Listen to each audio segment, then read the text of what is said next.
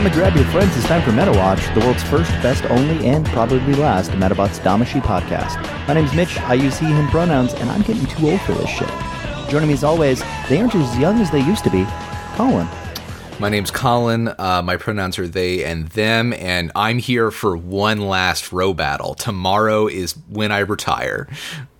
Ooh. Got to get my fight in quick then. And returning as special guest, their No Spring Chicken, Quinn. Hello, my name is Quinn. My pronouns are they, them, and I'm here to rebel the only way that I can, by fighting them in disguise. It's good. Yeah. we got a good Zero episode. This is unbelievable. I'm just happy his daddy issues aren't subtext anymore. Yeah. Mm-hmm. They're just text. We also get the Forbidden Eye backstory that I said that if we would have gotten this, a couple of 5 episodes, that I would quit the show, and they actually Metabots has gotten good enough and done enough work to pay this off that I actually enjoyed seeing it. Right. It's interesting because in a way, thematically, what we're talking about this week is a Nai duology. The duology of Nai, yeah. Yeah. Nai is becoming the main character because Genkai has gone on vacation. Yeah, we didn't see Genkai. Wow. Oh, man. But yeah, I mean, let's get straight into it. Our first episode today is Mystery Metafighter Unmasked, which is episode 22/74. We are chugging along. Yeah, we only have a handful of episodes left. Yeah. And then I guess we're done forever. I never have to talk to Colin again, I guess. Yeah.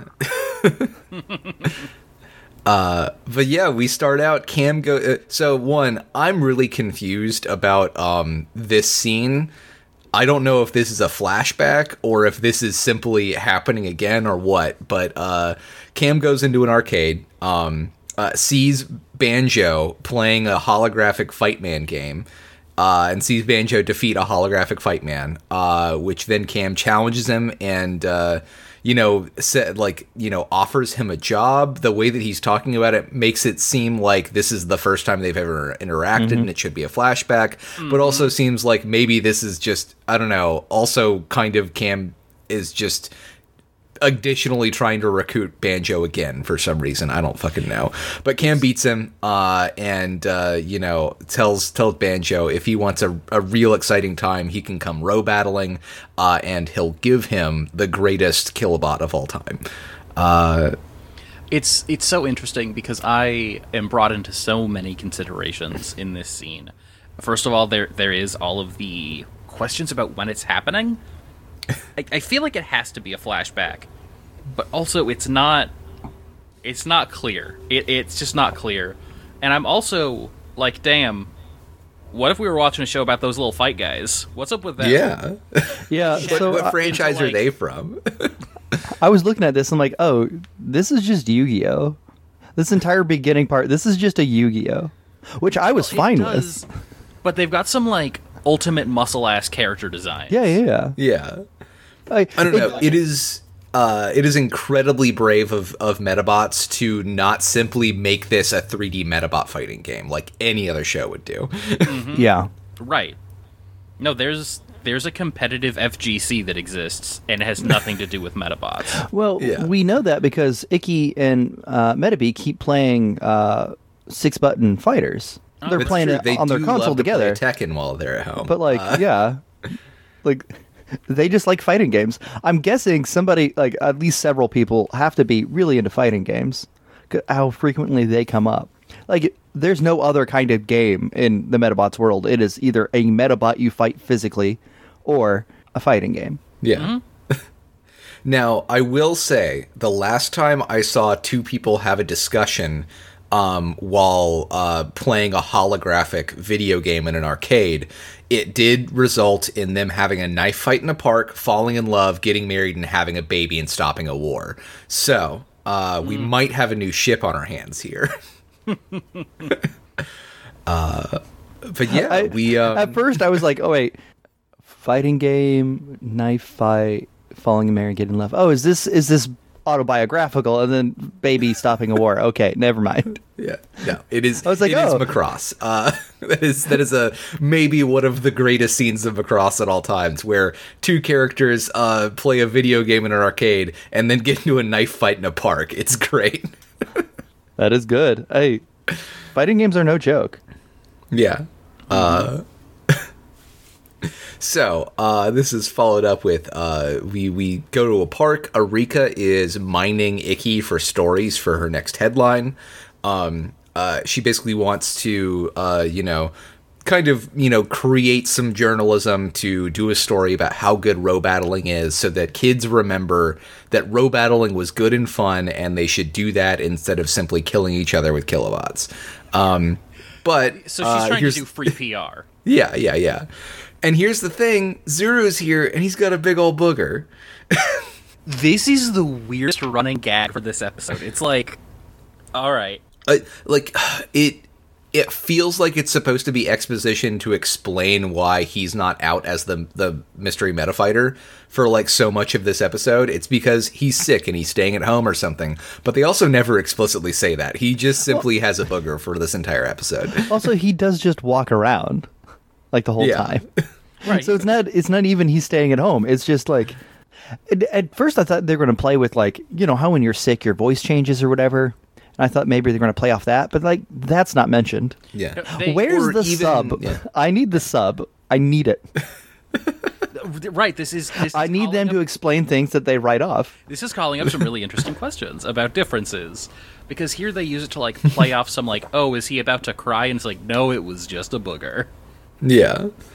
Or, like, you would expect that knowing that the title of this episode is Mystery Metafighter Unmasked, the thing that is going to unmask him is he's going to sneeze and his hat will fly off and then everybody will see his face or something. Like, yeah, I was expecting, at the very least, like, the Mystery Metafighter would start, like, sniffling in a fight, and they're like, oh, that's, all right. But nope, don't get that even. They are going to be taking what I like to refer to as the long way around. yeah. Now, spoilers for people who apparently listen to this podcast without watching the show. He is unmasked, sort of. Yeah. We'll get Like, to someone knows his identity. Yeah. That's fine. The entire, like, I mentioned it last episode, a few episodes ago. Who cares? Time doesn't mean anything. How cute Ikki and Metabee have gotten together. And these two episodes are just, hey, what if these boys just became one brain and they share that one brain cell between the two of them? And I'm living for it. Like, they're goofing around on the slide, just being idiots. Like, they're just idiots for the next 2 episodes straight. And it is just adorable. I'm loving it. I'm living for it. I like Ikki now. It took 2 entire series of an anime, but I like Ikki now. Oh, man. Yeah, because, like, Arika is trying to get him to tell some stories, and Ikki and Metabee both just keep being like, oh, well, there's this one time where we fought this Metabot, and we beat it. And that's their whole story. They don't have any other details. And that's what they just keep saying over and over again. Zuru keeps sneezing, so Arika asks him for a story. And that's when we get some lore. We get some backstory. Where we find out that, back when his dad used to work at the Metabot Corporation, he had an older friend who taught him how to love row battling, because he sucked shit, and got mad and rage quit. But she was the one who taught him that the importance of row battling is friendship and having a good time and connecting with your meta partner. But this mysterious girl who must have been in high school, disappeared one day, and he has no idea who she could possibly be, despite basically looking exactly the same. We've all been there. Yeah. Yeah, it's a fun, cute backstory where he explains, hey, I was so bad at meta battling, like, just all the time, which confirms my theory of his dad was the one who quit because his son sucks so much shit. He's like, I need to invent Metabots that can't lose. Right. Which, I mean, if his dad invented Tyrell Beetle, and now he has Tyrell Beetle, it did work. The evil plan did work. Yeah. Well, Arika gets her headline, and then, we get a really, really great moment of Ikki making kissy face on Metabee. I cannot wait to see that in the GIFs. It'll be very good. We're getting there. Yeah. But this is when Arika starts talking about how she wishes she could convince the rogue metafighters of the importance of friendship, and the mystery metafighter too, but he has too much of a thick head. And then we get another really good boogie shot out of Zuru, because, of course, they don't know who the mystery metafighter is for some reason.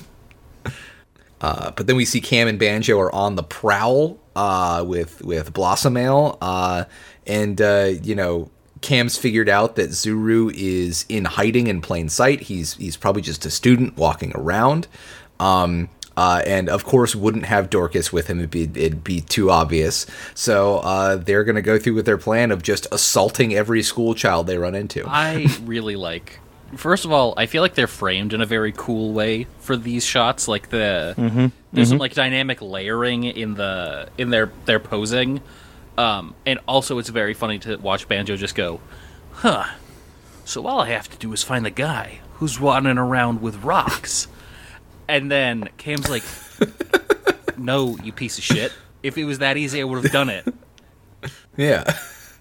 God damn it. This is truly like a tremendously great duo.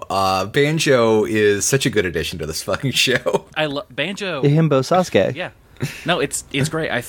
I said a moment ago they've been trying out Sasuke's for a minute here, and I feel like they finally found like a good one.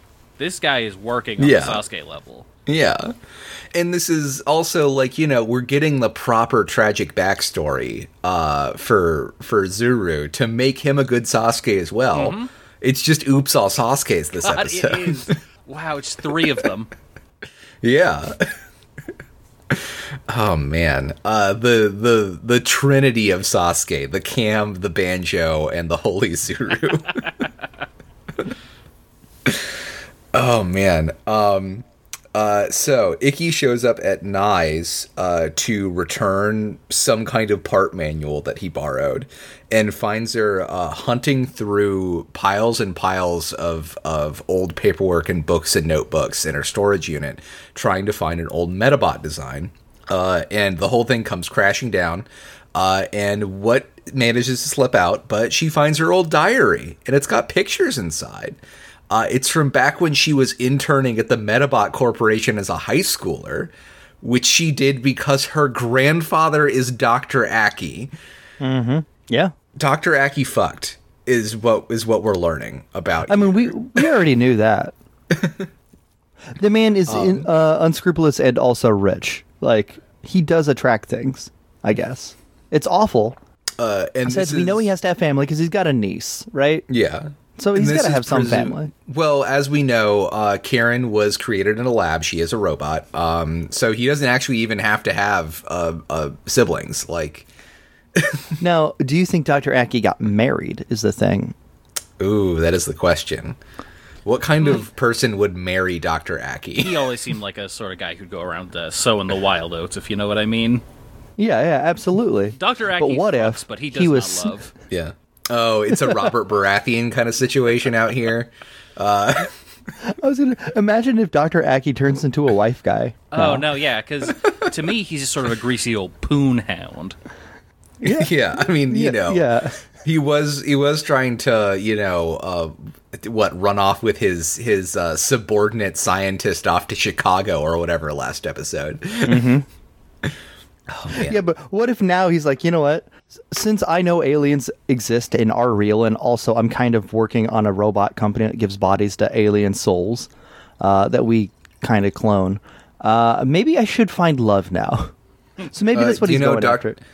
Dr. Aki simply loves his curvy wife. Yeah. Oh, man. I was trying to think of which Metabot that would be. Gorham too? Oh, Dr. Aki loves, excuse me, I meant to say Dr. Aki loves his churly wife.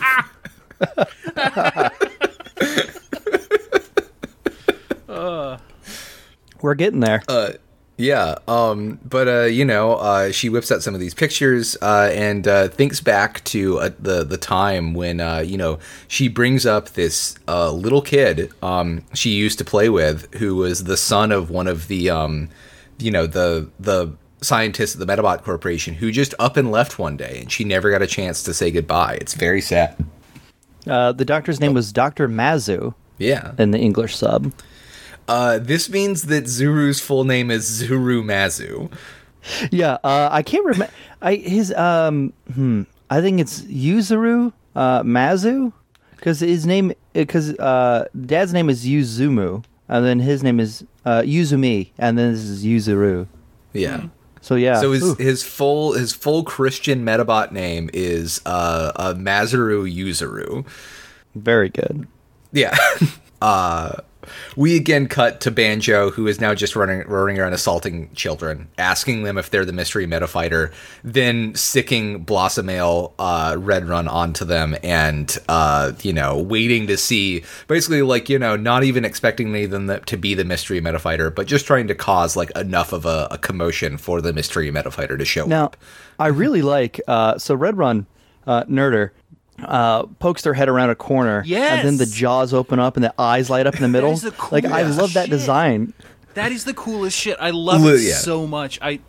So, damn. Either they keep their mouth closed at all times and are blind until they open their mouth, or those eyes are fake just to scare people. Either way, that's dope as hell. I think I'm here most for of the time it's navigating by smelling sin is what I think. Yeah. Oh, yeah, that makes That sense. sounds like something Blossomale would do. Like a nun. Yeah.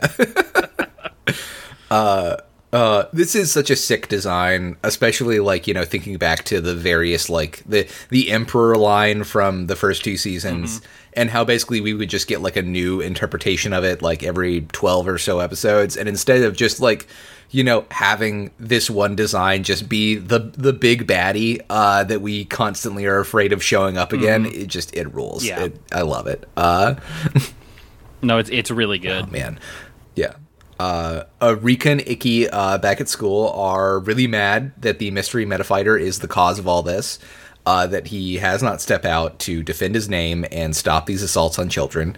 And we just, conveniently hang on Zuru still being sick and having a big old bookie It's again. really funny. I love all of these shots that sort of linger on Zuru, where everyone's just going on and on and on about how the mystery metafighter must be such a piece of shit. What a fucking worm. Yeah. I fucking hate that guy. Yeah. What a coward. What a goddamn rat. Fuck him. I'd skin him Hey, Zuru, alive. The only how you thing that feeling? would be Do you need, better. you need a tissue or something? The only thing that would be better is if occasionally they would also insult Zuru too. Just, He's a piece of. He's almost as bad as Zuru. yeah. Yeah. Just throw a couple of those in there. Because I think finally they're showing us that, hey, Ikki and Zuru and Arika are actually friends with Zuru. He's not just hanging out with him like he did the first 20 episodes of the season. He would Right. just show up. He's like, oh, I guess he's here now. All right, that's fine. Yeah. Okay. Yeah. Kid must be lonely. That's fine. Especially next episode, we get, next episode's fucking just a weird episode, but we give this much better, idea of their day-to-day lives. Uh-huh. And, yeah, Zuru is just one of their friends. He's just hanging around a lot. So, on his way home from school, Zuru finally manages to see one of these fights go down, decides to step in and steps behind a corner where he changes into his mystery metafighter outfit, where Nye conveniently pulls up at a truck and sees him in the middle of It's changing. very funny. That's really just... Yeah. That's storytelling to me. Yeah. Zuru still steps into the fight, though, and Cam says that all he wants to know is just know his identity, which the mystery metafighter refuses to reveal. So he transports in Dorcas and Tyrell Beetle. Okay, I'm and sorry. They, He doesn't just Yeah. refuse. He says, get used to being disappointed. Yes, I was going to ask if that was He his does. point. I yeah. love that. He just... he gets so spicy. Yeah. I mean, this is they're finally selling us on the mystery metafighter being cool by actually giving him cool lines to say. Right, no, there's Yeah, actual shit and like happening cool now. actions too. Yeah, he's acting like a mystery meta fighter. He puts on a Yeah. disguise and fights a guy, and then leaves without Yeah. revealing any information. That's what the old mystery meta fighter did. You know, the good one that we love, Yeah. the one that was also a phantom thief and from space. Yeah. So, Dorcas and Tyrell Beetle knock Blossomel over, giving enough time for Black Ram to escape. Black Beetle won't interfere. She knows that Blossomel does not want anybody coming between it and its prey. So she's like, yeah, no, he doesn't want me in this fight. I'm just going to hang back. You know, I'm chilling. And once Black Ram and the other kid have made their escape, Zuru and his Metabots also kind of like dart down an alley, escaping from Cam and Banjo, where again he gets caught by Nye. And he just stuffs his whole ass cloak into his pants, which I can't get over. It's very good. So Yeah. it's not just into his pants. Because I thought he just shoved it into his pants pocket the first time I watched the episode, but as I was reviewing them for Yeah. this, he's got a fanny pack. There's a little fanny pack that he shoves it into. I had to stop, go back, and check it again. There's a fanny pack, which he's This is- shoving his cloak As we know, and hat this is into. the highest ninja technology available to a Sasuke, is a fanny pack that you can fit all manner of things in. I mean, everyone in Naruto has at least like 3 fanny packs, Yeah. right? They're loaded down on fannies. Yeah. So, do you think his cloak is like super wrinkly all the time, or is it a wrinkle-resistant fabric? Oh, I think it looks What do like you think? shit. Yeah, it's got in my Oh, personal yeah. read is it looks like shit. But I could be wrong. I could be convinced otherwise. I think that if it is a like a wrinkle resistant like fabric, it's a really shitty one like crushed velvet. Ooh. Ooh. Ooh. Right, 'cause Ew. Just Ew. the most like the cheapest fabric you could get from Yeah. a fabric Right. store. I Just don't- I don't- He scraped God, what he could just get imagining together, running around. Oh, and he went down to the Michaels. ew. And he got what he could. Because I'm imagining, there's some like, especially like plasticky materials that when they get folded up, they don't necessarily like retain heavy wrinkles. Yeah. But you'll get like those crisscross grooves that like still run through everything. Yeah, like- yeah. Yeah. Like these sort of impressions of things as opposed to wrinkles. Yeah. Oh, man. It's just a Like- nylon sheet, and when he walks, it just goes shh, shh, shh. It's Very one of good. those like aluminum like heat blankets that you're supposed to put on like people who are like having like Yeah. fucking hypothermia Right, or whatever. right. But that takes us back to being a space mystery meta fighter. Yeah. And there's no way his hat isn't completely fucked. Yeah. It's over. What he for needs that. is a Everything bucket hat, maybe a brighter color bucket hat, or like something with stripes. Maybe like a green and white, Yeah, it could be. Yeah, and then change the cloak out for like some kind of like pressed kimono like robe. Maybe some hakama, with like a white like jacket that I don't know, like a captain or a lieutenant would wear. I don't know why we're referencing Bleach. I mean, I know we did talk about it like before we started recording, but oh man. This is also where Nai finally realizes where she recognizes Zuru from. He's the little boy that she used to know, and she calls him Little Zooey. Little Zooey. It's very cute. Yeah.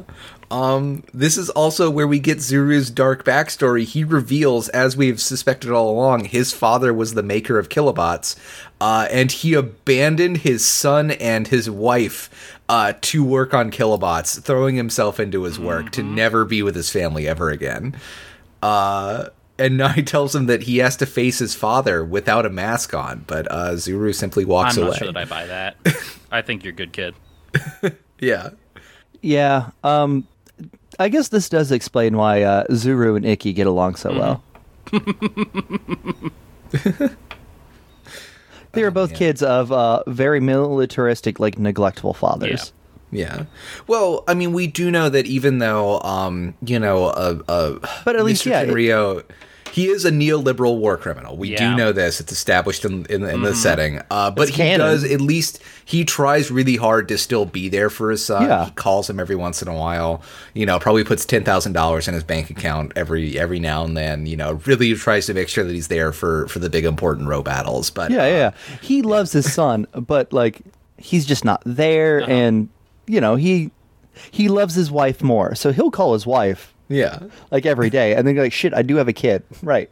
Right. I just mostly get filled in on what's But, going on with that guy when I talk to my wife, and then I sometimes forget that I have to like interact with him like a person. So here's a tin pet. You know what? I guess him teaching his son just to go out on his own and just fight meta battles all the time is teaching him to grow up just like him. Right. Because that's what Mr. Tenryo does, right? Hey, Yeah. commit war crimes with your walking gun, man. Yeah. It's fun. I guess that's what they can bond over. So, later we find out Zero has figured out a plan to end all of this. He is sending out a mass email revealing his identity, but has a secondary plan to negate that. He is basically going to tell everybody that he is the mass metafighter, but then act like he isn't, and pre-program an attack routine for both of his Metabots to take Blossomale out with, so that he won't even have a Metawatch with him, won't be able to give any kind of commands, and everybody will have to believe that he's not the mystery Metafighter, and it'll simply be just a continuing mystery. I don't understand why he thinks that this is going to make Cam stop looking for the mystery Metafighter's identity, but I guess the plan does kind of work out in the end. No, it does.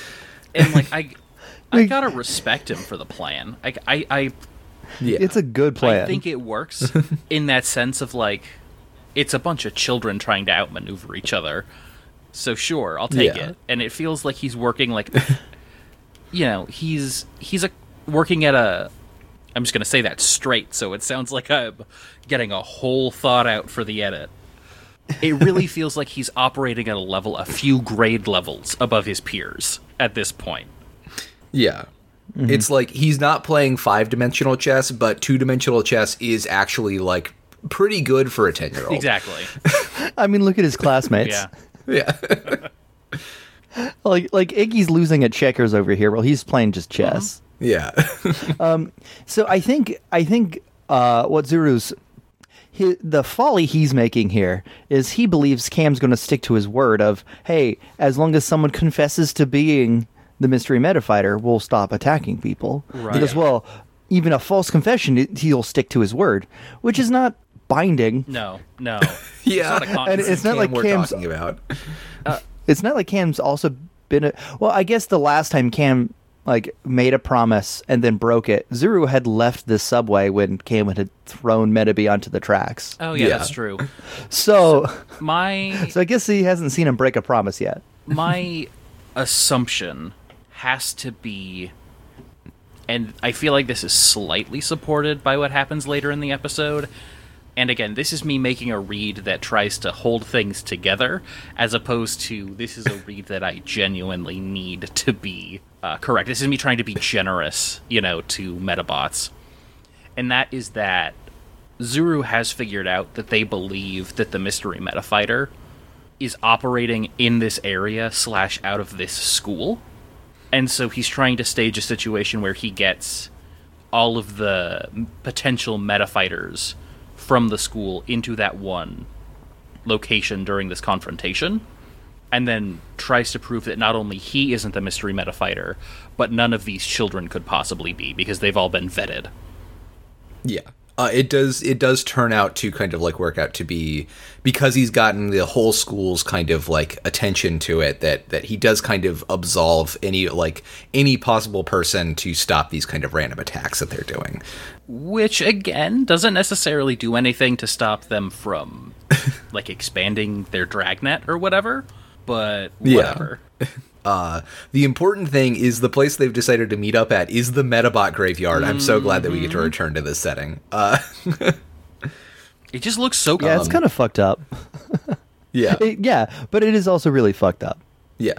Because again, there is no guarantee that these Metabot parts that we find in these garbage heaps aren't alive still.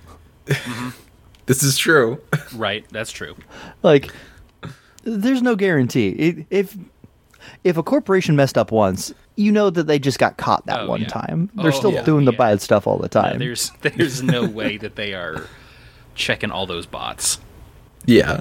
I guess in order to believe maybe the world isn't as terrible as we can, it is, a decent assumption that Nye went through and checked all these dead bodies now. I mean, that seems like in character for Nye. Mm-hmm. I'll just Well, throw as that we're- out there. We'll just believe as that. we're gonna find out, I don't know. She might have some other things on her hands. She might have the time for it. Yeah, that's true. Yeah. So Banjo is here and he's ready to beat the crap out of Zuru, regardless of whether or not he's the mystery meta fighter. We see Zuru start to activate Sasuke mode for a second before then turning back into a sniffly, sneezing mess. Yeah, and, it's really good. Feigning being an idiot. And this is when Dorcas and Tyrell Beetle appear in the sunset. It's time for the Dorcas Tyrell tag team. It's good. They just start beating the crap out of Blossomale and get them all kind of like tied up with a line around a crane. But then Blossomale manages to break free, and Zuru can't. Does not have a Meta Watch with him. Can't reveal himself to give them any commands, and this is when they get their crap kicked in, and he just has to watch as his Metabots get beaten up and their medals get launched out. And this is when Cam says he will destroy the medals if the mystery metafighter does not reveal himself. Yeah, this was such a good fight. It was so brutal. First of all, Yeah. a grappling knife is always cool. Yeah. Yeah. Second of all, especially in the first series, but like even in this one, like the theatricality of like these fights are like always the most impressive thing. And when like we lose those backflips and like the spin arounds and all the goofy shit, like, and it devolves into just, hey, tie him up. I'm just gonna keep hitting him until he breaks. Like, Yeah. that always means a Yeah. lot, and that's what was happening Right. here. I gotta Once again, say- Zuru, like, Oh. we're learning more about Zuru, but like, and yeah, he's kind of friends with his Metabots now, but like, he's still not a good guy. He still just wants things to die for daddy Yeah. issues, Right, And right, yeah. it's real good. And I really love, again, I gotta give Metabots a lot of credit for this.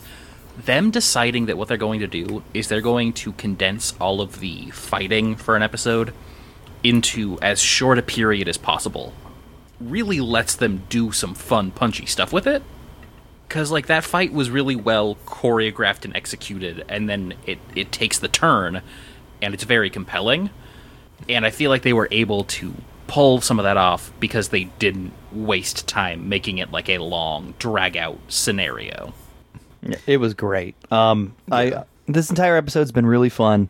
These fights have been great. I'm so happy where Damashi is now, and like, it's gotten to the point where I'm not entirely sure what's going to happen next, which is great. Yeah. Like when they pointed the gun at the metals and like, I'm gonna shoot him. Like, I generally don't know if Zero's gonna do anything or not.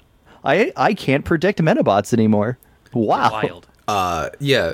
It's just it's wild, like, and then when kind of we do see this cloaked figure appear on the horizon, Cam can't figure out who it is, and Banjo is like, well, I won the meta fight. That's all you wanted me to do. The Blossomale is my Metabot now. See you later, chumps. I'm leaving. And that's when everything just kind of falls apart with Cam's plan, and we find out that it was Honey in disguise. Yes. Nye kind of like also steps in, saying like, oh, the mystery meta fighter asked me to fix these Metabots. I guess I'll do that. Wink, wink, nudge, nudge. And it's just, it's good. Really good because, again, I really love what they did with Banjo, where he's just like, no, I did my job. Bye. I'm leaving. I have my Yeah. cool nerder bot, and I'm just gonna go Yeah. do my thing now. Yeah. Sucks to be y'all, but I have a giant demonic lion now. We're gonna hang out at the arcade and watch Captain Yeah. Falcons punch each other. Yeah. This is where Ikki rushes up to tell Zuru he's so cool for, like, risking himself to kind of, like, take the hit, which is untrue. Zuru is not No, cool. unfortunately absolutely not. not. He's this is where getting there, Zuru- though. He's Yeah. getting there, which is wild. He does sneeze all over Ikki's face, which is a thing that I have accidentally done before. Oof. So, yeah. All right, never hang out with Colin. That is good to know. Yeah. This was at the height of my allergy problems in middle school, and it was in the middle of spring. I was on medication and still sneezing constantly. Did not manage to run out of tissues to bring with me, and then just in the middle of a big event in our auditorium, just sneezed and just covered the entire right side of my body and the entire left side of the kid sitting next to me in snot. Oh no! It was awful. Whoa. All right. That. Yeah. And then the kid proceeded to just yell, "Oh my God, Colin, you snotted all over me." Which is True, you did. fair, because that is. Snotted all over them. I did snot all over them. Yeah, that's horrifying. Yeah, no, it was awful. But I bet you didn't have to blow your nose for a little bit, right? Yeah, I was fine for a couple of minutes. Gross. See, I was just gonna say, yeah, as a father, as a daddy, you get sneezed in the mouth quite a lot, as they're growing up. So this is gross, but it's yeah, all right, I'm used to it. But I've never had 2 gallons of mucus erupt onto my body like that. So Yeah. Oh, God, man. that would give me a complex. Yeah. So you moved to 3 different schools and changed your name since then, right? Definitely. No, I definitely stayed in that same school system. That kid bullied me for not believing in God. Oh my God! Oh. Oh, no! But there's Yeah. but they had Middle school is legitimate wild. reasons to bully you. Right. Yeah, no, the kid had legitimate reasons to be upset with me, and the one he chose was I did not go to the Baptist church that he went to. He could have called you a booger boy or a snot monster, anything, Yeah. forever. There's any Yeah. number of names. Any number of names. Yeah. But you're not Baptist enough. Yeah, I will say at the end of this episode, as much as we've had to deal with different dubbing studios and a revolving door of voice actors, we are reminded we are in the great land of the North as we hear Zuru say, "I'm sorry," as Ikki proceeds to chase him around and try and beat him up. Yep. Nice closing line, which is, hey, you got daddy issues, you should work on that, but we're friends, sorta. Yeah, That's real good. Mm-hmm. I loved it. yeah. And then we close out with Metabee saying, will he ever learn to cover his mouth when he sneezes? He does. He asks yeah, the dunk on this kid. question. Yeah. I mean, this is why I eventually became a person who carried a handkerchief with me at all times. So it's important. You have to be sanitary. You have to cover up your excretions, especially in this age of COVID. Oh man. Yeah, you probably wouldn't have gotten before- out of that sneeze situation quite in the same way if that had happened as a child in 2021. Yeah. Well, if I was a child in 2021, I would be wearing my mask, and it would simply catch all of it. It would be That's perfect. It would be nasty, and I would die on the spot. But at least I wouldn't be infecting somebody else. Right. You would get out of that without snotting all over somebody. Oh no. Yeah. Oh, I can't I'm just oh, God, imagining having that mask and just sneezing a gallon of snot to the mask. And just, oh my God. I can't imagine a worse nightmare. I have endless sympathy for children Ugh. with pollen allergies over the past 2 years. It had to have been fucking awful. Oh man. Oh, God. Well, I don't know. I guess Ugh. also the mask. A thing that I did notice: the mask does help keep pollen out of your system. That has been nice Yeah. when it's been in full tilt oak season here. All right, well, I think it's time for us to learn the truth about Charlie. Yeah, this is a weird and fun episode. Like, I enjoyed it. I don't think it'd be as enjoyable if Charlie had a different voice, though. Charlie does a lot to sell this episode. I mean, I wish that we had subs for this episode in particular. Because this is such a weird episode with no plot, that just, I don't know, like, I feel like the Japanese version of this episode is absolutely fucking buck wild. And would like to know what how Charlie sounds in the original Japanese, because I'm sure it is not a Kermit the Frog impression. Can't be. But what if it was, though? What if it was, though? Oh man, listen. I know from experience, old Japanese salarymen love two things: David Bowie and Kermit the Frog. Now I'm just imagining what if Kermit the Frog did a David Bowie impression. Wow, that'd be rad. Okay, yeah, I'm Metabots. sure. Yeah, I'm sure there's a Kermit the Frog David Bowie bit at some point. I haven't seen one. Yeah, I'm sure there's. I don't know if I've seen it, or if simply the image is so easy to conjure. But Yeah. I'm pretty sure I've seen Kermit the Frog dressed up as David Bowie in Labyrinth. Yeah, I can just picture him dressed as, a spaceman. Yeah, we're good. Yeah, Miss Nye calls Honey Hun.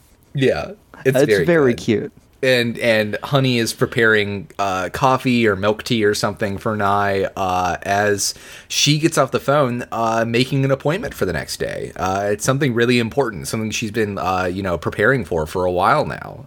What could it possibly be? Yeah. This is just so cute. I love when we get to see Nye and Honey interacting, because for some reason we don't. And if Honey is supposed to be Nye's best friend, it's weird that she doesn't have more speaking roles, you know? Yeah.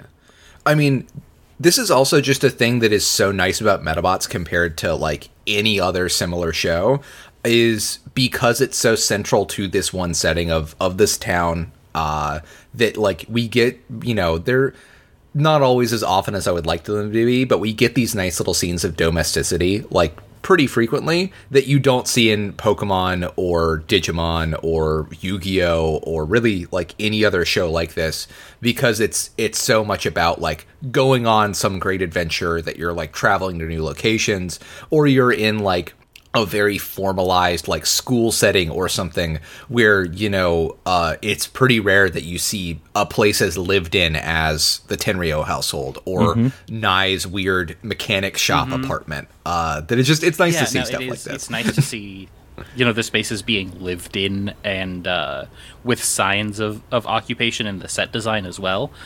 This one is like, I'm really charmed by so much of the stuff that this episode does. In a lot of ways, and it doesn't help that it has one of my favorite sort of like BS filler type plots, which is like just the subversion of the normal flow of things. Of there's a bad guy, what's gonna happen? And then wait until you see what happens with this bad guy. Yeah. It's not what you expect. Oh yeah.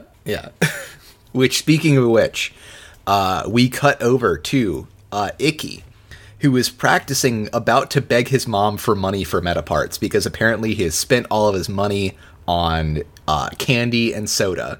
And also, is it just me? Do we have another new voice actor for Icky in this episode? Like, it just feels drastically different again for some reason. It feels a little different, but that could just be in combination with Charlie being around, that all the voices just sound... When somebody's walking around and talking like this, it tends to distort your perceptions of what a normal voice might sound like. Yeah.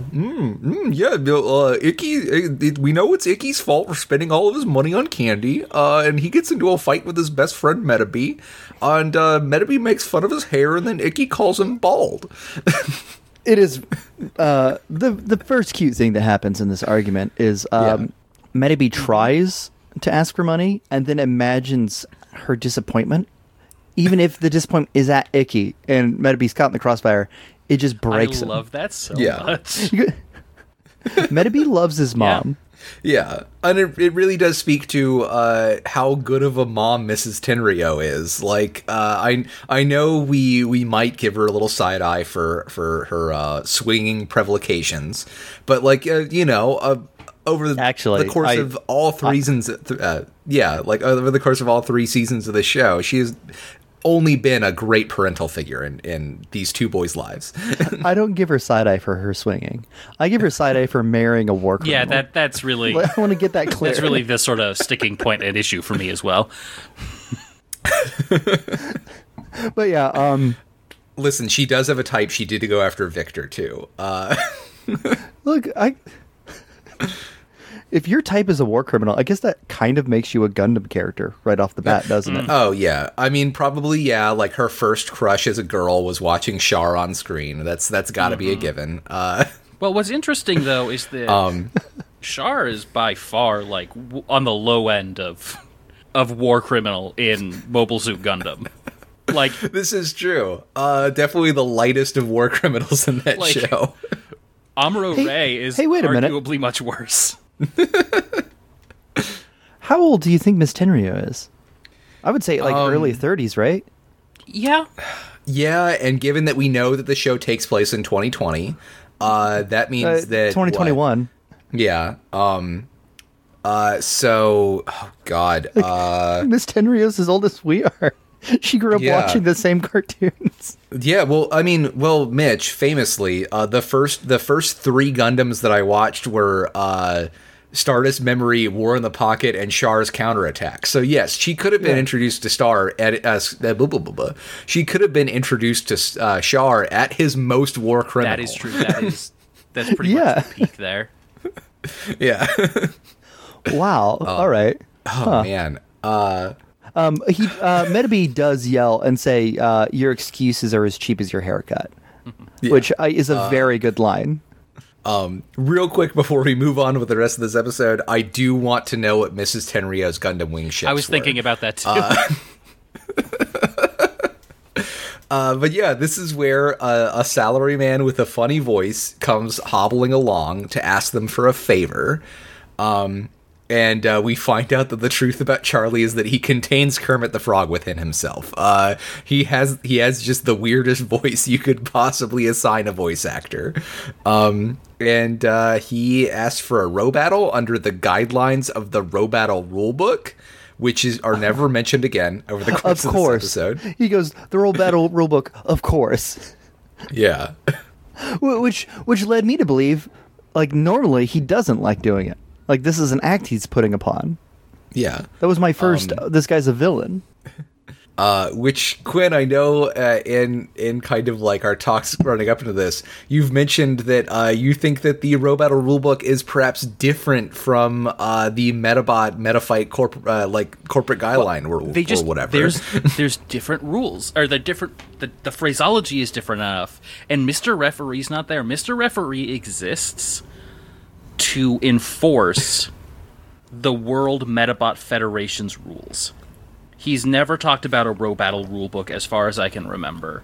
So I assume that a row battle rulebook is a separate thing, either by like a competing organization, or potentially by people who are seeing the Metabots craze happen and who are writing these guides to trick children into buying their rule books.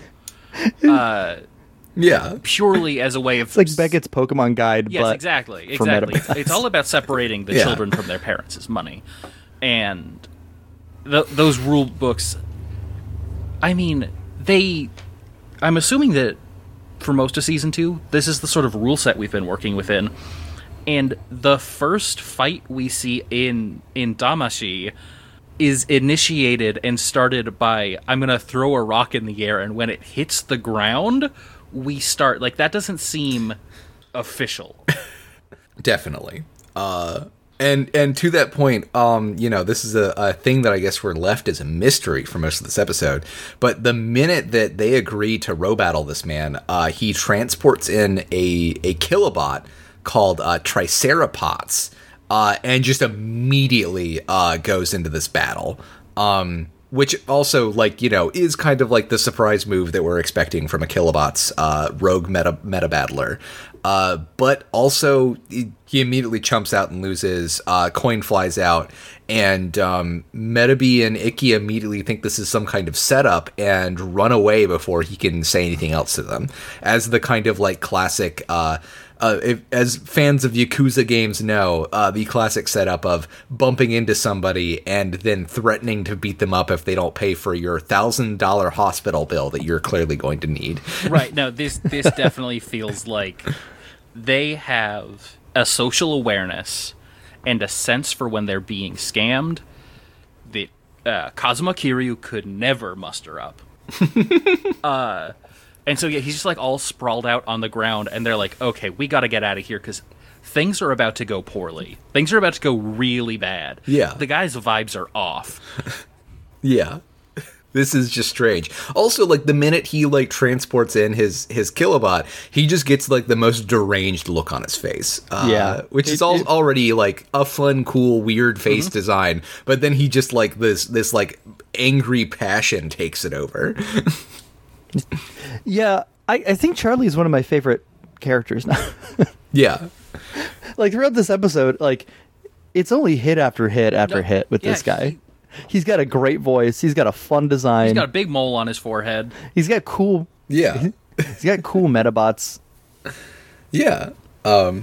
So, in their escape, Ikki and Metabee show up at Nai's place to see that she has a closing for the season sign in front of her shop, and they are so forlorn about this, and are so upset that she's decided to take an internship position at one of the top Metabots researchers for the summer. And also, we find out that Nai was maybe in school this whole time, and so she's, like, trying to fill her, like, summer break with, like, a summer job, which is very strange to me. Like, the fact that Nai has been in school and also operating a Metabot clinic, and I have so many questions. Yeah. Like, what kind of school? Is it a high school or is it college? It has to be college. I would assume college as well. I feel it would have to be college. Okay. Yeah. Because she was in high school in the flashback That's with true. Zuru, with her little Zooey. Yeah. And they've grown height-wise since then, both of them. So I assume... Right. Yeah. And it couldn't have been more than, like, 4 years or so, because Zuru could talk. Yeah. Also, like, you know, even the, like, I say this with all of my knowledge of the Japanese school system coming from watching anime, but there is a, like, you know, this is also an anime depicting school. Like, college usually is depicted as a lot more kind of, like, open and freeform than, like, how rigorous, like, high school and primary schooling is. So it kind of feels more in line that, yes, she could be attending college classes and also operating a fucking mechanic shop at the same time. You pass those college entrance exams, you enter college, and you start freewheeling around. You buy an old truck, you set up by the riverbed. Yeah. It's your rose-colored college life. Well, and don't forget, Nai is also a genius.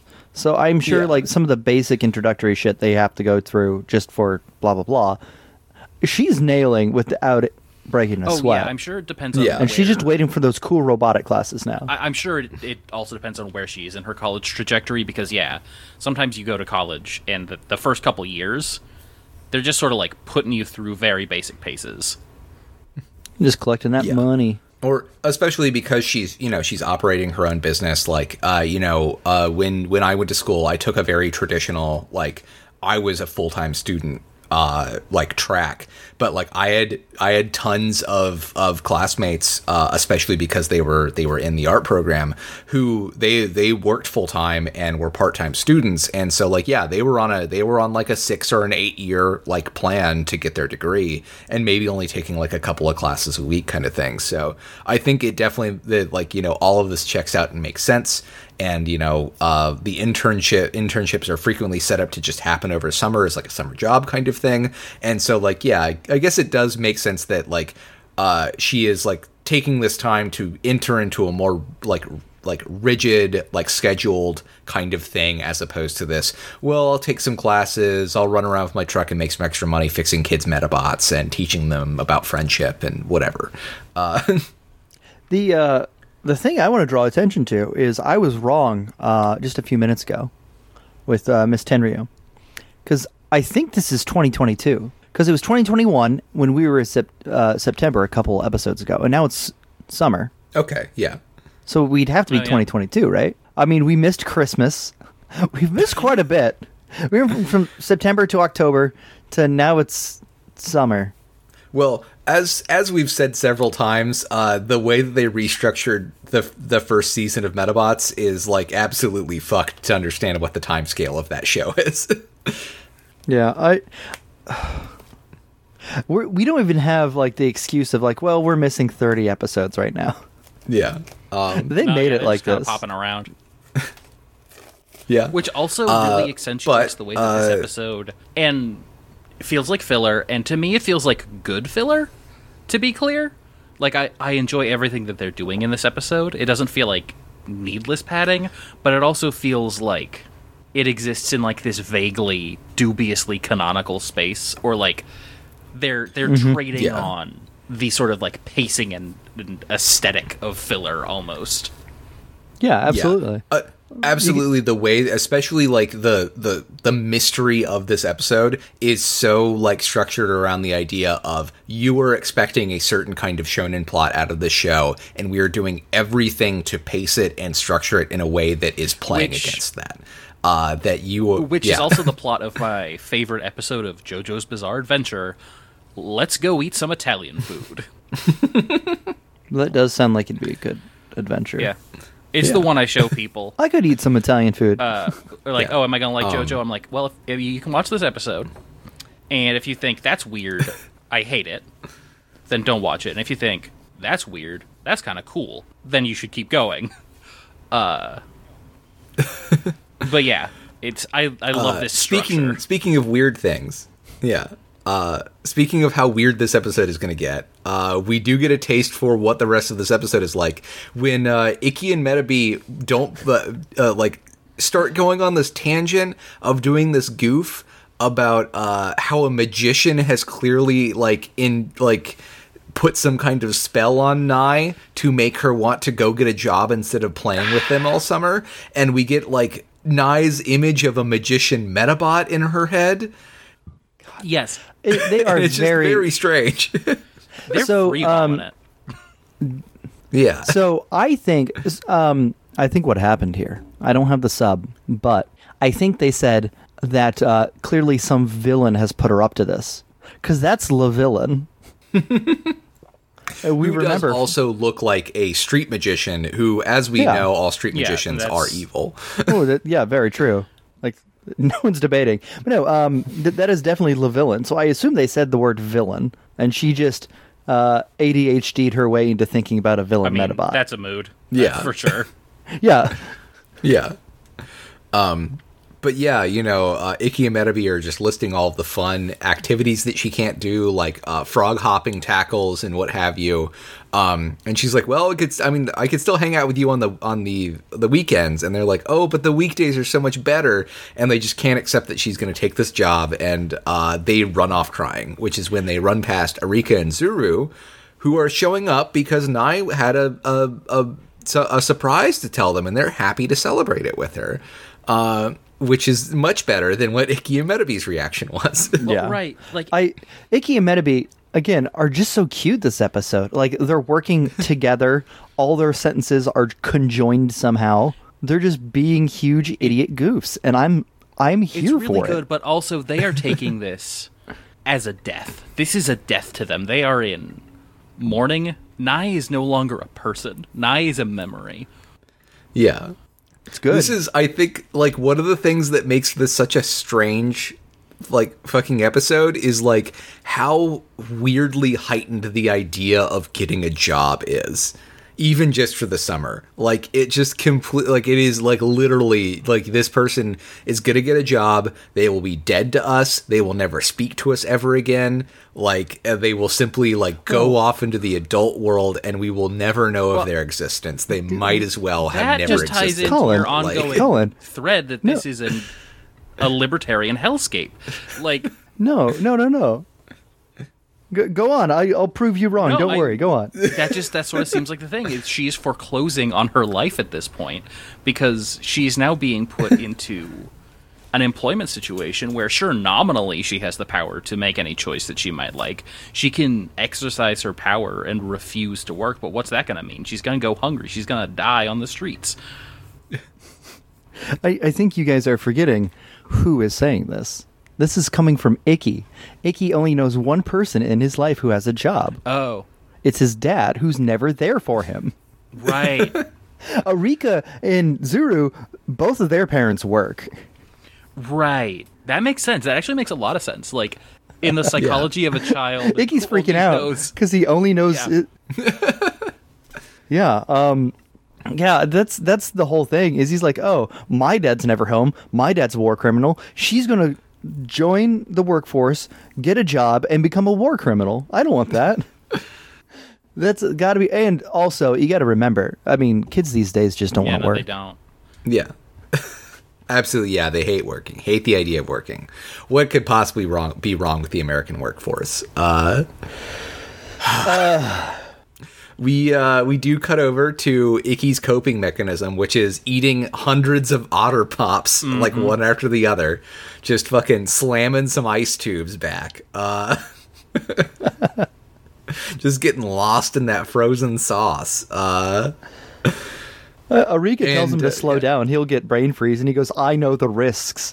And he's Yeah. not one. And then he gets even more upset because he sees Nye is driving around, like, you know, letting all the kids know that she was like servicing for like Metarobot repairs, that she's going to be gone for a little while, and everybody else seems to be taking it fine, and that just makes him more upset. And then we cut to maybe the greatest thing of all time. We see that Metabee is out here driving. Oh my God. I took a screen cap of this because it's just too much. It's too much. He's singing. God, it's He's so got good. glasses on. He's got Yeah. like a neckerchief. And he's singing Camptown Raisins. Oh man, yeah. And he's just cruising in reckless mode. I think This one of is- my favorite like returning bits from Metabots is how often Metabee narrates his own life and then does it with singing. Yeah. Like he does it every couple episodes. He just starts singing about what he's doing and then fucks up at the yeah. end. Like almost every time. That's ADHD representation. and Damashi, every time he does it, he crashes. Yeah. I just love how there's no context to why he is doing this either, which just makes me think that they're trying to get Nye's attention to show how much fun they're having so that she won't take this job, but it's never commented on where he got these glasses, why he put this bandana on. He's just, you know, he's just out here. He's doing his thing. The end of the song is I can't slow down for hairpin turns, and that's all I have to say. Crash. Yeah. And it's- Collides into a bunch of boxes. It's so good. God. This is Metabots where is Nye good. comes over. Yeah. Nye comes over and says, "Oh, you need to be more careful. You're going to hurt yourself. You clearly need more supervision." I went on a mental tangent here because Metabee says that, "Oh, you think I need supervision?" and then runs off saying he knows exactly what that means, which I thought we were going to go on a fucking, like, you know, Western comic Superman tangent, but no, Yeah. that is not where we're going. I thought we were going to go for like X-ray specs and they're going to be weird. Yeah. But no. Yeah. Yeah. Well, I mean, it is Icky and Metabee. This is true. They are little creeps, especially Yeah. when it comes to Nye. Yeah. But this is when we run into Sam and the Screws, who are bored, and Icky and Metabee run past as they're continuing to talk about things, and they decide that they're going to follow them. And this is when we find out what B thinks that Nye meant when she said that he needs supervision. He thinks that she means he needs a supervisor because he needs to get a job. Kids these days don't want to work. don't. Said it before. don't. He doesn't want a job. Yeah. So Sam shows up. They challenge them to a row battle. Transfers in, Pepper Cat, and they're like, "Yeah, we're bored. We're gonna fight you. Like, get ready." And we see Charlie chump it out to some kids again, and they, excitedly run away. Then we come back, and Icky and Nettaby are they're just asleep on the ground and refusing to fight. And this is maybe the weirdest scene in this It entire might be my fucking favorite. episode. I kind of love what's going on here. Yeah. Yeah, This I almost missed feels the like it's Sam. being directed. Yeah, it almost feels like it's being directed by David Lynch, because this is the weirdest back and forth between like Sam and the Screws being totally normal and just Icky and Mettaby just behaving in the wildest way possible. Like, I do not understand what's happening in this scene. Depression hits people hard Yeah, sometimes. Hideaki Anno's Metabots. Also, it felt a little flirty from Sam there at the end. Like, the banter is what got her going. And she's like, "Oh wait, I can't have a crush on Icky. I need to leave." Because everyone else she always banters with are people that she has crushes on, That's true. and are usually super rich and attractive. So Yeah. The big thing is that Sloane thinks that Sam has scared them to death with her face, and that's why they can't fight. But no, it just seems like Icky is just completely fucking out of it, and they keep staring at each other. And Sam and the Screws get scared and run off. Like, this is just like, I don't know how to describe this scene other than just like, please go watch this episode. right. they get kind of creeped Because out. Sam is trying to escalate.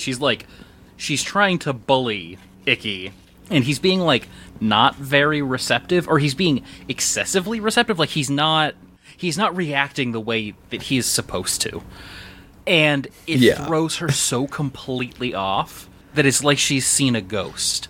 Yeah. It's very good. And again, like, the Screws are so well animated here, because like they're always like really snappy in their movements. At least they were. Right. And Damashi, blah blah blah. But like, she's just popping and locking with every sentence she says, just some different dynamic Yes. pose, and it's Yeah. wonderful.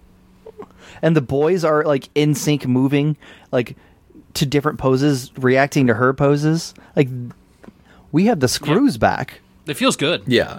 It took And especially, 24 just episodes. Every fucking face that she makes every time, like, she has a different face every line read, and they're just some of the most expressive things that we've seen in the show in forever. It's just so good.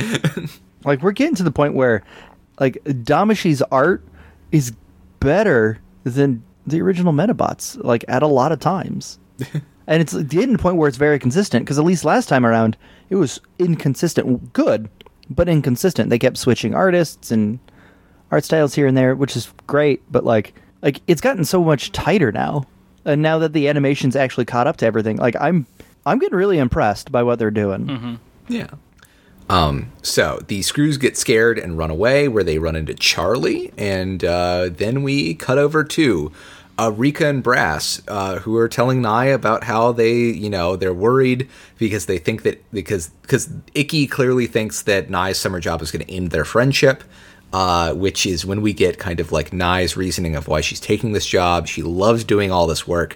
She's always loved playing with electronics and mechanics and that kind of stuff. And this internship is one more stepping stone towards her actual dream and goal, which is starting her own robotics company.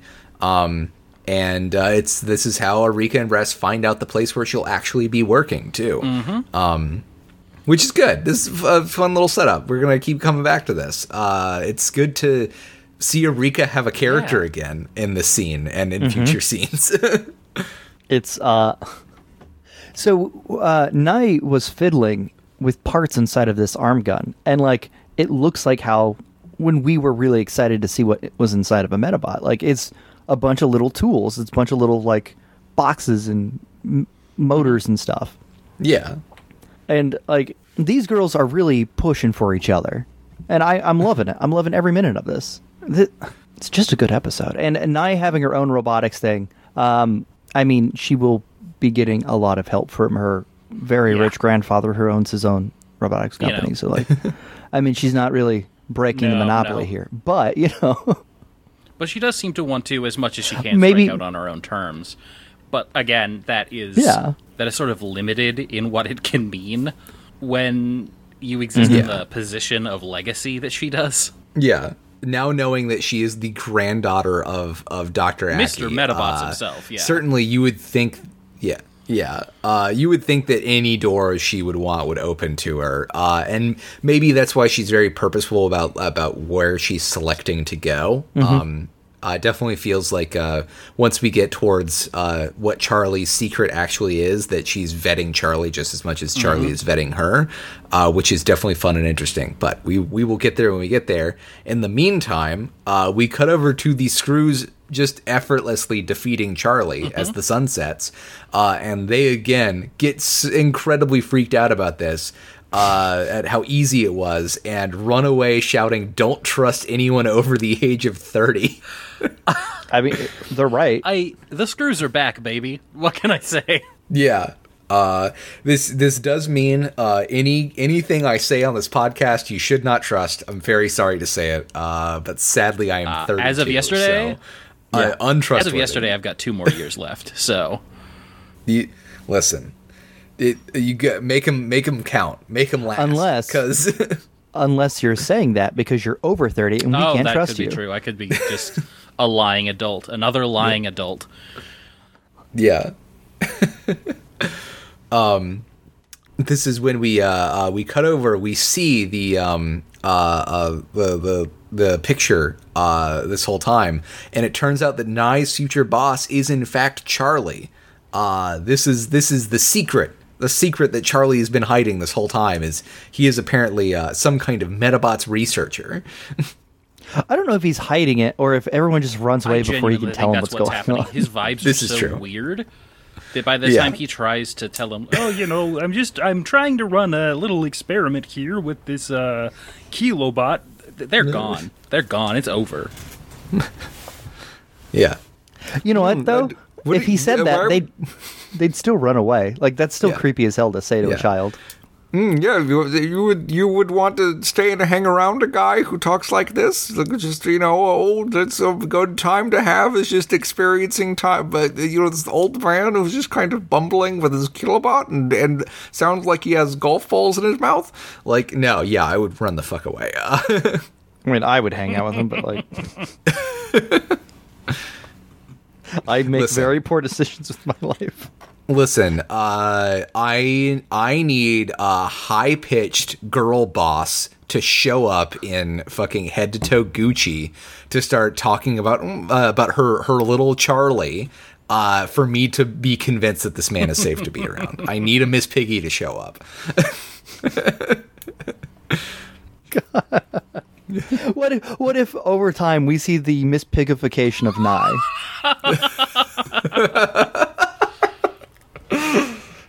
We do see her. She has a fit later in the episode. Yeah. That's how it starts. Yeah. And speaking of how much of a girl boss Nye is, we cut to Arika in the park with Zuru, and, Arika is talking about how inspired she is by Nye, how ambitious Nye is, and how Arika needs to be setting better goals, Everyone has a crush on Nye. I need to be working on... she's been out. I need to be working on my 1-year sub plan, and I need to be working on my 10-year meta plan. Yeah. What Arika says she shouldn't be doing is focusing on things like secret gardens, because those are useless to you, which does make it seem like we have a new writing crew. Like, the original Metabots writers came back from vacation and was like, you were doing what this whole time?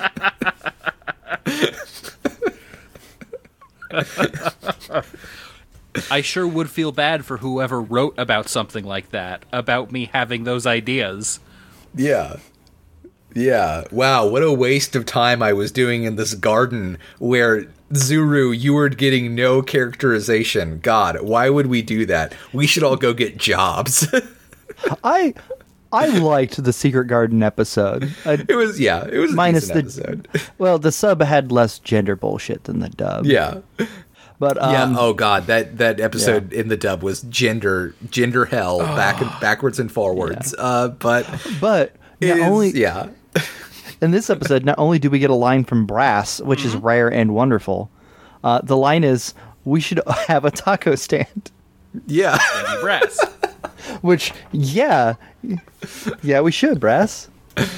Oh man. I wonder Yeah. if Brass is reading some sort of like romance based in a taco stand right now. Yeah. Well, she got really into the Adventure Zone, sadly. Oh man.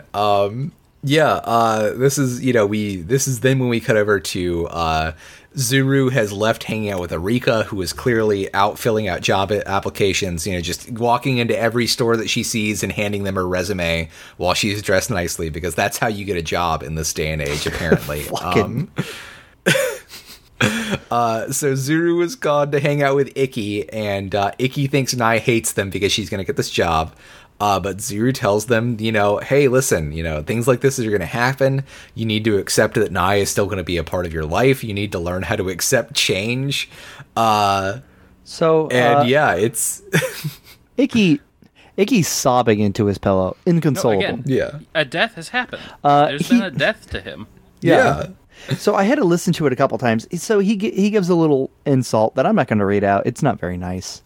But then he goes, "She made the boys cry." Yeah. Like, that was her crime, is she's making the boys cry. Now, I had to listen to it multiple times because I could have sworn he said she made her boys cry, which would have been very Oh my God, cute. I wish. Yeah, she made her boys cry. That's us, Nai's boys, Nai's guys, Yeah. and we're ruined. Yeah. Well, My the problem favorite is, Soderbergh film, The Nice Guys. the problem is, nice guys finish last. Yeah. Well, that's because they care about friendship Right. more than they care about row battling. That's the thing that she's been trying to God, teach and- them this whole time. In addition to apparently lessons that they were given to them by their parents, but Nai gave them, but made it cool, like not touching electrical fences. They say that. That's really. They say that. Also, as we get deeper, like toward the climax of this episode, Well- I got to talk about that ongoing theme of row battling for fun versus row battling for domination, because it keeps coming up. Yeah. But yeah, It's like, I mean, I feel like, this has been the core theme of Damashi. And in the past, couple of episodes, we finally started to, that theme is finally showing up in a way that actually rings true in the way that they're plotting these battles and stuff. But this is really like the episode where they're flat out telling you what the theme is, and it is coming through loud and clear and really working. Don't touch electrical fences. No matter how fun you might think it might be. Yeah. 'Cause You just can't we've all do it. been It's there, bad right? for you. Yeah. Okay. Making sure that's not just me. I think about it every time. Yeah, listen, I've gone hiking with a bunch of teenage boys before. Yes, we did find electrical fences. Yes, one of us did touch it. see, 'cause I learned a trick to determine if a fence is electric if you don't know, when I was living in New Zealand, and I don't know if that's common knowledge for people who live in areas with electrical fences or not. No, I didn't know you lived in New Zealand. Oh That's yeah, no, not common it's knowledge. very few people know this. Yeah. About me. Please, as the only person under 30, that's you true, have yeah. you have to be the one to Right. communicate these important facts. Supposedly. It's actually very simple. And granted, you need to be in a place that has grass. So New Zealand is great for this because that place is grassy as shit. I grew up in rural Yeah. Southern California where everything's dirt. But you Yeah. just grab a blade of grass, and in your hand you touch the blade of grass to the fence, and it'll still shock you, but it'll be much, much, much more mild than if you just touch the fence. Okay, that makes sense. Couldn't you just look for the sign that has to be posted on the electric fence saying, That hey, shit this is an electric is- fence? That Rarely do they post those, those. and New Zealand I- is different. I see them all I the time. gotta say. That's fair. Yeah. That is true. That's fair. Oh man. So this is with Zuru lets slip the name of Nai's new boss, Charlie, which Metabee and Ikki immediately recognize, and are trying to remember where they heard it, and that's when they realize it's the guy they row battled. And Metabee has been taking caricature classes and immediately draws a picture, a perfect picture of Charlie, holds it up, and realizes that, yes, this is the Killabot loser guy. He's clearly this is the truth about Charlie, is he's a Kilobot man through and through. Clearly. I am so happy Metabee's taking classes to better himself, especially in art, because he's really art focused that we see here and there. I just love the idea he's taking caricature classes, and Icky's being very That's supportive. the thing that I like about Metabee right now, is that he's clearly It's really good. in a mode where self-expression is very important to him, and people are being very supportive of that, and him like figuring out the ways that he wants to sort of project his voice into the world. I think what's really pushing Metabee towards this self-expression so much, he's always been, very strong in this. But what's making him do it more publicly is the realization that Metabots and Kilobots, the big difference are the personality. And with Kilobots becoming more popular, he's trying to show, hey, Metabots are fun, not just because we kill things, although that's really fun too, but like because we do sing and wear scarves. You can't have a singing Kilobot. And he's really trying to express himself to show, again, he deserves to have rights and be a person. Yeah. Because if he can sing songs and wear a scarf, if he's fashionable and fun, then maybe he won't get thrown away into a giant graveyard he has to keep visiting full of dead people who may not be dead. They can't... Which is terrifying. They can't touch you if you're 30, flirty, and thriving. They also can't trust you, but that's a different matter. It is the truth. Yeah. So we cut over to Nai, who is getting ready for her first day at the office, and putting some makeup on, getting that nice cardigan fit going, and hops into her giant truck and drives off, leaving Honey in charge. Icky and the gang are ready to follow her because Icky is convinced that Charlie must be a corporate spy here for the Kilobot Corporation, or Extreme Tech, or whatever it's called. But here's the thing, as we know from the beginning of this episode, Icky is not flush with cash right now. And so basically asks people to hand over some money. Arika ends up being the one who buys him a train ticket, and they run off onto the tram. Can I just say that I really love Icky continuously buys tickets for Metabee to ride the train, even though technically he could just teleport Metabee wherever he's going. But chooses... It's like, no. I don't have money, but if I did, I'd pay for you to do things with me. So I'm not going to do it unless I can do it next to you. Like, that is a very sweet thing. Because in the world of Metabots, Metabee's kind of the Pikachu and doesn't like going into his ball. But if it does mean he gets to teleport places, you'd think he'd be, Metabee does like convenience. He is a lazy boy. Yeah. I don't know. He also probably doesn't want his molecules like taken apart like that, though. It might be fun. But they hop on the train. And again, we find even more truths about Charlie. Nai and Charlie are starting out their research at the Metabot Museum, where Charlie begins to drop a bunch of old Metabot lore. Before we get to the lore, the fact that they're the Metabot Museum is actually a callback to the games, I believe. Oh.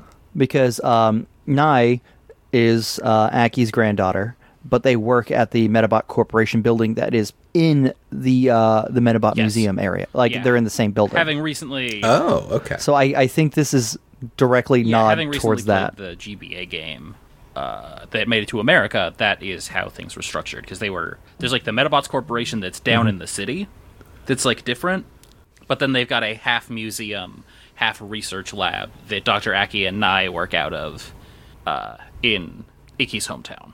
Mm-hmm. So I think that's direct callback to make these, because this came out roughly the same time as that. So I think everything's just trying to merge into one kind of faux canon here, which is fun. But yes, we get Metabot lore, which is really interesting and good. Yeah.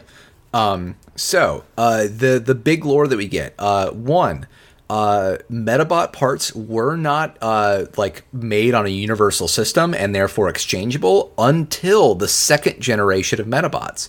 And this is when Nai brings up that, also that's when the Metabot Corporation figured out that the mass market for Metabots was actually as toys to children. and that the ability to exchange and swap parts is really what made Metabots take off and made people realize that like these are good little robot children that we should give to young people to learn about friendship with, which Charlie is completely surprised and taken aback by, which makes Icky think that he hates children. He just doesn't like them, can't stand them. This is why I really want the sub for this episode, because I need to know, like, he reacts very strangely to the fact that she said, hey, Metabot's demographic is children, because that shouldn't be surprising. Yeah. He might show a face going like, oh, like disgust or something, or like, oh, yeah, I guess. But like the fact that he's like so shocked is very weird to me. Like, Icky's not wrong for thinking what he's thinking here. Yeah, and especially we're going to continue this comedy of errors as they head outside to a patio where they're sitting at a table, and Charlie says that he never would have even thought about specifically designing Metabots for children, which is a really weird thing to say. And like Nye immediately like bows her head and apologizes for like going against the policy of his research, and that's when he like apologizes and says, "Oh no, like When I was first starting out as a Metabot researcher, my mentor never listened to anything that I had to say, and that made me kind of like swear to never be that kind of person, and to like always like listen to the people that would be under me that I would be educating." But he does it in a way that's very not to date this to the political time we live in, but seems very much like Bernie Sanders is a misogynist because he raises his voice. It definitely like Icky is supposed to immediately be heightened because he's getting very like energetic and loud, and taking that as he is yelling at Nye when very clearly like the context is like, no, he's just very passionate about this and is like trying to communicate to Nye that he wants to be a good mentor voice to her. acting, I feel like he carries that across really well, like especially for doing it in a Kermit the Frog voice. I feel like he carries like the emotional core of those lines really solidly. Yeah, it's very difficult to convey like passionate and maybe even a little worked up and angry at something, but not angry at the person that you're talking to. And then having to also do that in a Kermit the Frog voice, this man deserves an Oscar. Now, what if this is just this guy's normal voice? And we're attributing, oh, he's doing a Kermit the Frog voice for some... He's not. This is just how the guy talks. Oh, man. They simply hired Kermit the Frog for what this if they role. hired Kermit for this? Yeah. The real man that is a frog made of felt came out to do this recording. Kermit was hanging out in Canada at the time. This is the 2000s. The Muppets really weren't doing during anything. the Great Muppet Recession. That big. Yeah. Dark days indeed. Yeah, I mean, I do appreciate stunt casting, but it is like it's good they were able to get Kermit without like spending a ton of budget on this show. Yeah. I mean, he doesn't have a whole also lot really good. I'm pretty sure that Kermit the Frog knows Japanese, so he does do both roles. God. Kermit the Frog does know Japanese, though. So he is about to explain to Nye what he was doing in town previously. He was doing an experiment. And that's when Icky decides to full-on tackle him and throat slam him into the ground. Where he reveals that this man is a Kilobot user. He is truly evil, and he needs to get lost before he sends him to the dentist, which is going to be real tough after he knocks his teeth out. I don't care how good your Very dental good threat. coverage is. Followed by... Yes. I think my favorite part is like, Metabee comes to back him up and says, yeah, I had teeth before I knew him, and now look at me. Which is just the wildest hype for a threat I've ever heard, and I fucking love it. Oh, man. This is when Nye, like, steps in to explain, listen, he was doing an experiment. Charlie is he's the head executive of the Metabot Museum, and he was doing research about if you could even possibly row battle just a normal regular friendship row battle, if you could even do it with a Kilobot. And that's when Icky notices that he has a meta watch on his wrist, which I'm pretty sure was identical to the watches that rogue metafighters used to command Kilobots. But he notices this meta watch on his wrist, realizes that he's wrong, becomes incredibly ashamed, apologizes, and runs away. Which is a very Icky move. Hey, I was wrong because I'm an idiot. I'm just going to leave the situation now. Yeah. Smell you later. And he heads down to the culvert, which is his favorite place to hang out. And Charlie shows up to again say, hey, running away, bad idea, shouldn't do it. Has a little heart-to-heart with him and asks him to row battle him one more time. And asks him if he's a chicken, and that gets him all, fired up, and him and Metabee are ready to do it. And we head back to the Meta Museum, where they have an official arena for row battling, and he brings out his favored old robot, King Tank, Yay. with a grapple attack. Yeah, you got to be really into this Metabot, Colin. He's very good. He's a tank. He's got a weird robot face, and he speaks in binary. This is a pretty cool Metabot. Also, he is a crab. He is a crab. Yes, King Tank is great. I fucking love it. Yeah. It's like- I'm down for it. Yeah, I love these big spiny paws that he has. It definitely feels like something in the branch of the Keith Turtle family. Okay. Yeah, we don't get to see his medal, though, unfortunately. This is true. I mean, well, clearly we need to, if only Keith Turtle had a monkey medal so we can grab things better, but... This is good. I'm a big fan of this design. It is fun.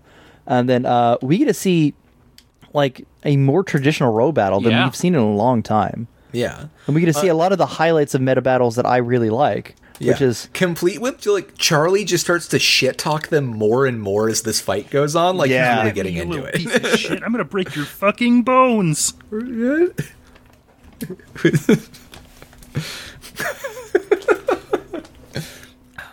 Oh, man. I'm gonna bury you in the swamp. They'll never find you. I'm glad you're on for this episode instead of last episode.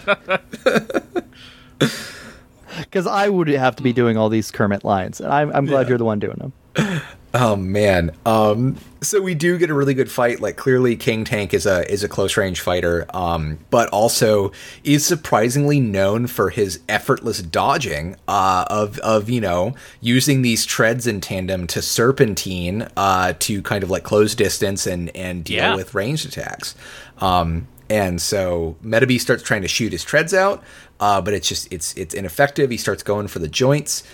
Can't hit him either. He does a cool backflip over top of King Tank and then grabs him from behind, but King Tank just reverses those arms and then throws Metabee until Metabee runs out of ammo. And this is just a great fight. Just absolutely stupendous fight. I love it. We sadly don't get to see how it ends though. Instead, we get a flashback to the lunch where we get the full explanation for Charlie's kind of experiment. Yes, he was basically taking a Kilobot out to see if you could row battle with it, but hadn't row battled in years. But just even the act of losing so quickly kind of rekindled the love of row battling he had as a child.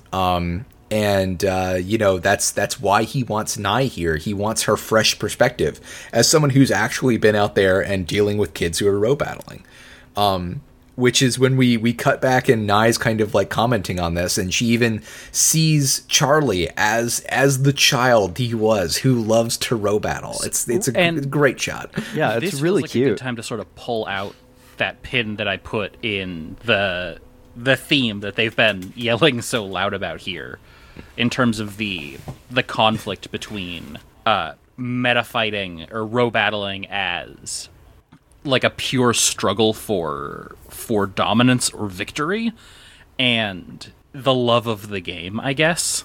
Because this then also draws a very explicit line between the idea that there is something worthwhile and childlike in engaging in this for the love of row battling, whereas there is something that is compromised and sort of adult about going at it for conquest alone, which I think is really, really interesting when you look at the characters who we see running around with kilobots and the situations and contexts and histories that we find them in. Like, if you look at Cam, that's a kid who's been forced to grow up way too fast.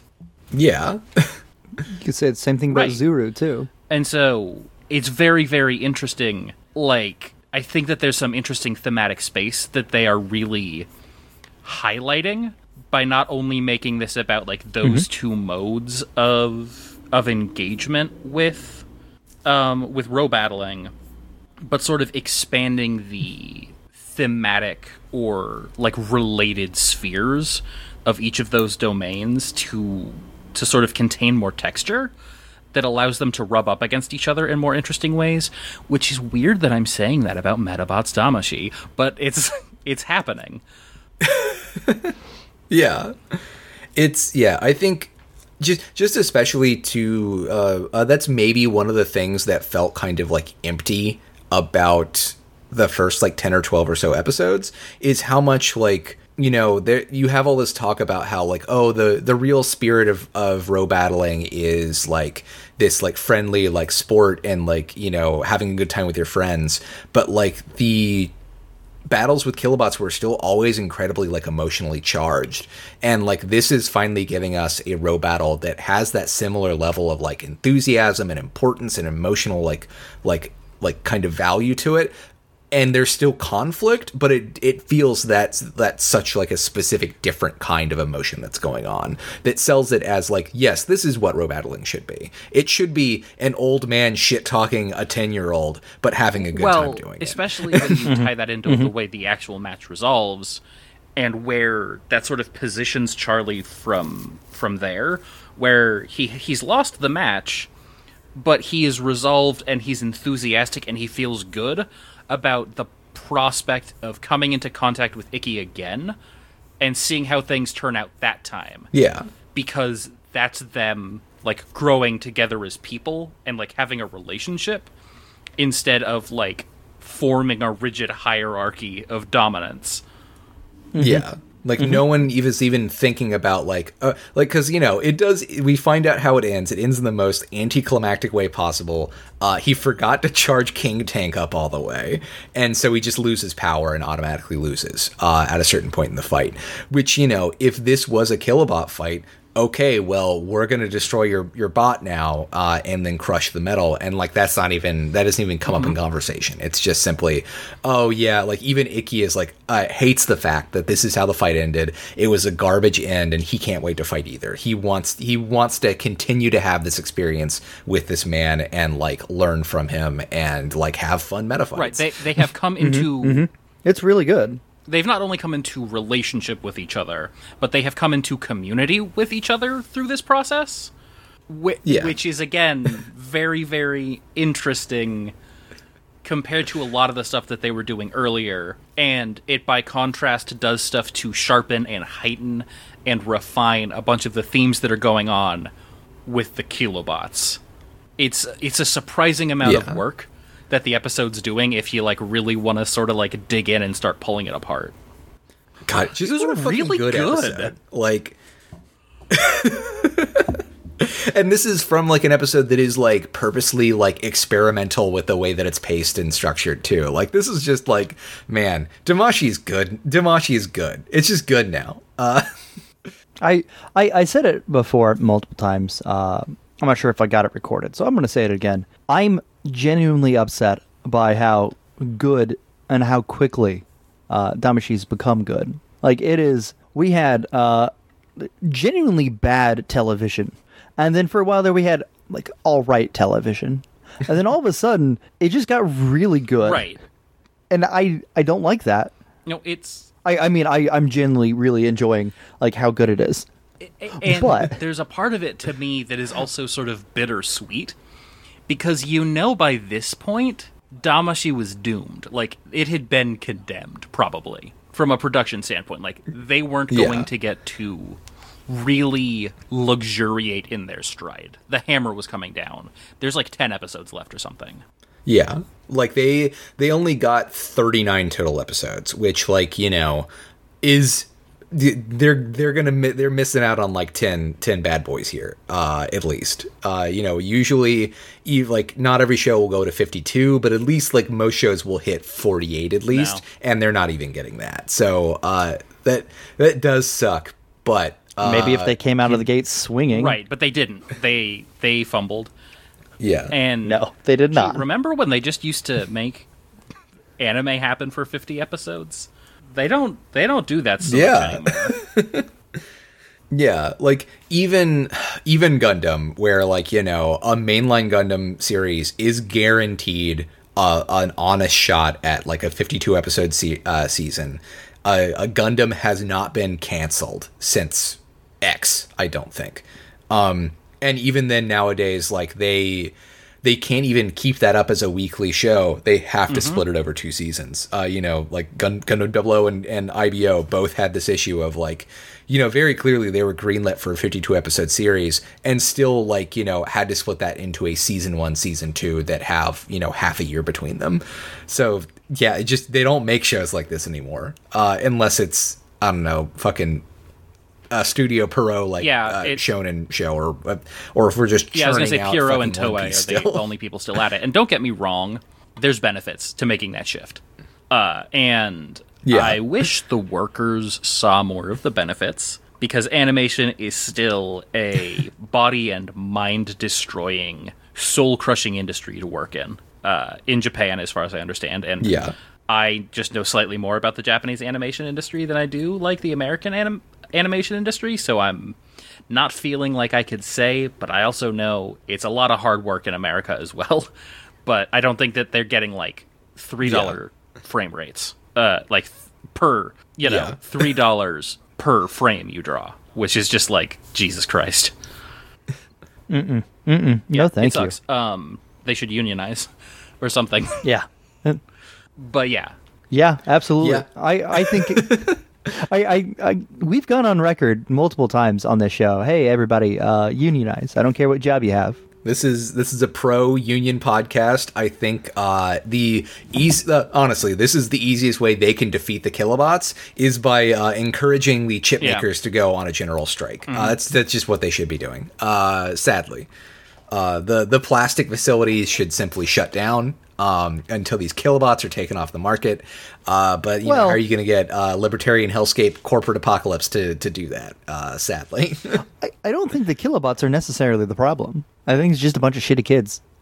Kilobots are boring. I mean, yeah, they can fight good, but they're boring. yeah. I mean, unless you got ambiguous too. I think you just got some shitty kids. Unless you got ambiguous too, and then it's clearly the best Metabot ever made. Or Black Beetle. A Black Beetle is Black Beetle seems pretty rad.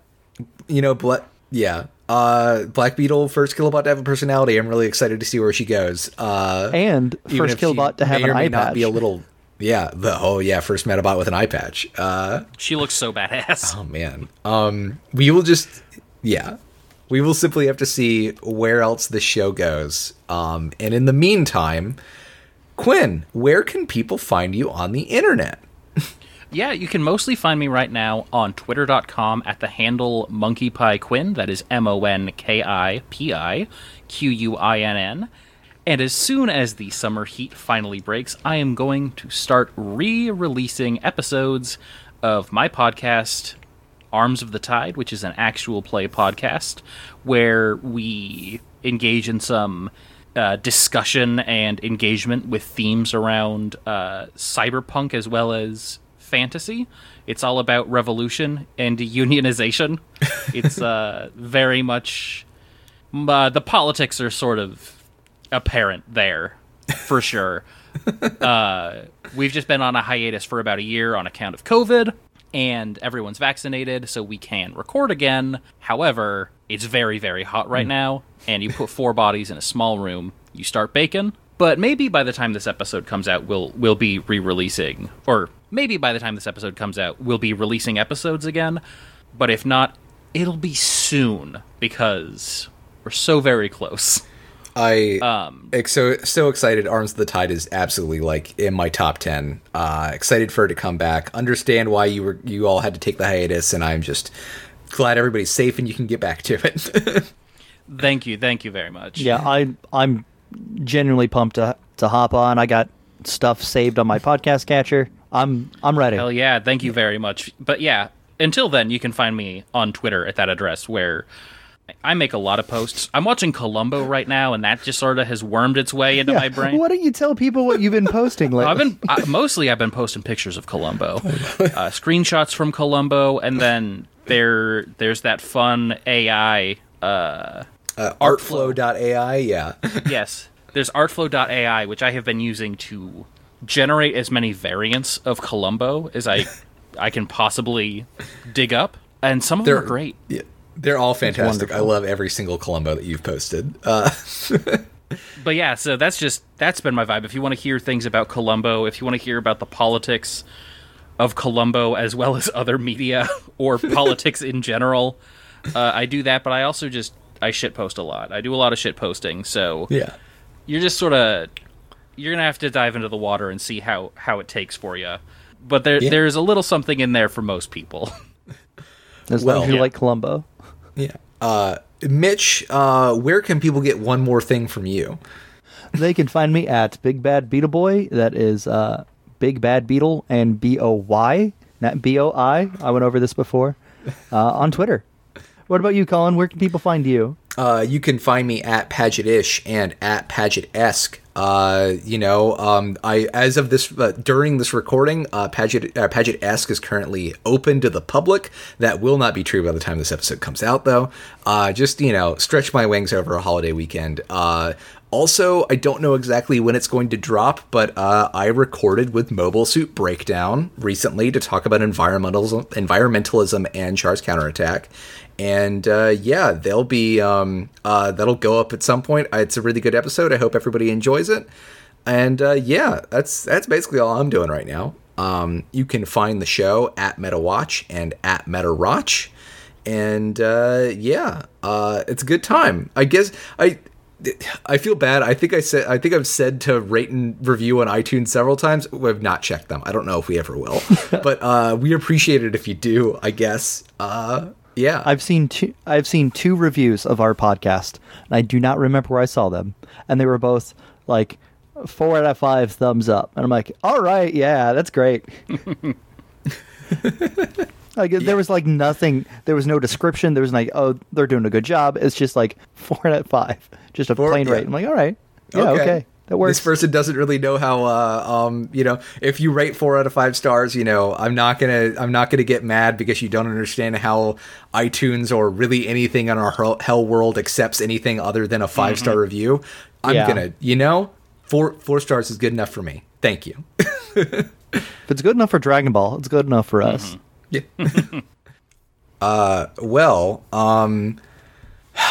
Man, Mitch, Metabots Damashi is good, and we still don't know how to end this podcast. Well, before we end, I had one more thing that's just been bothering me.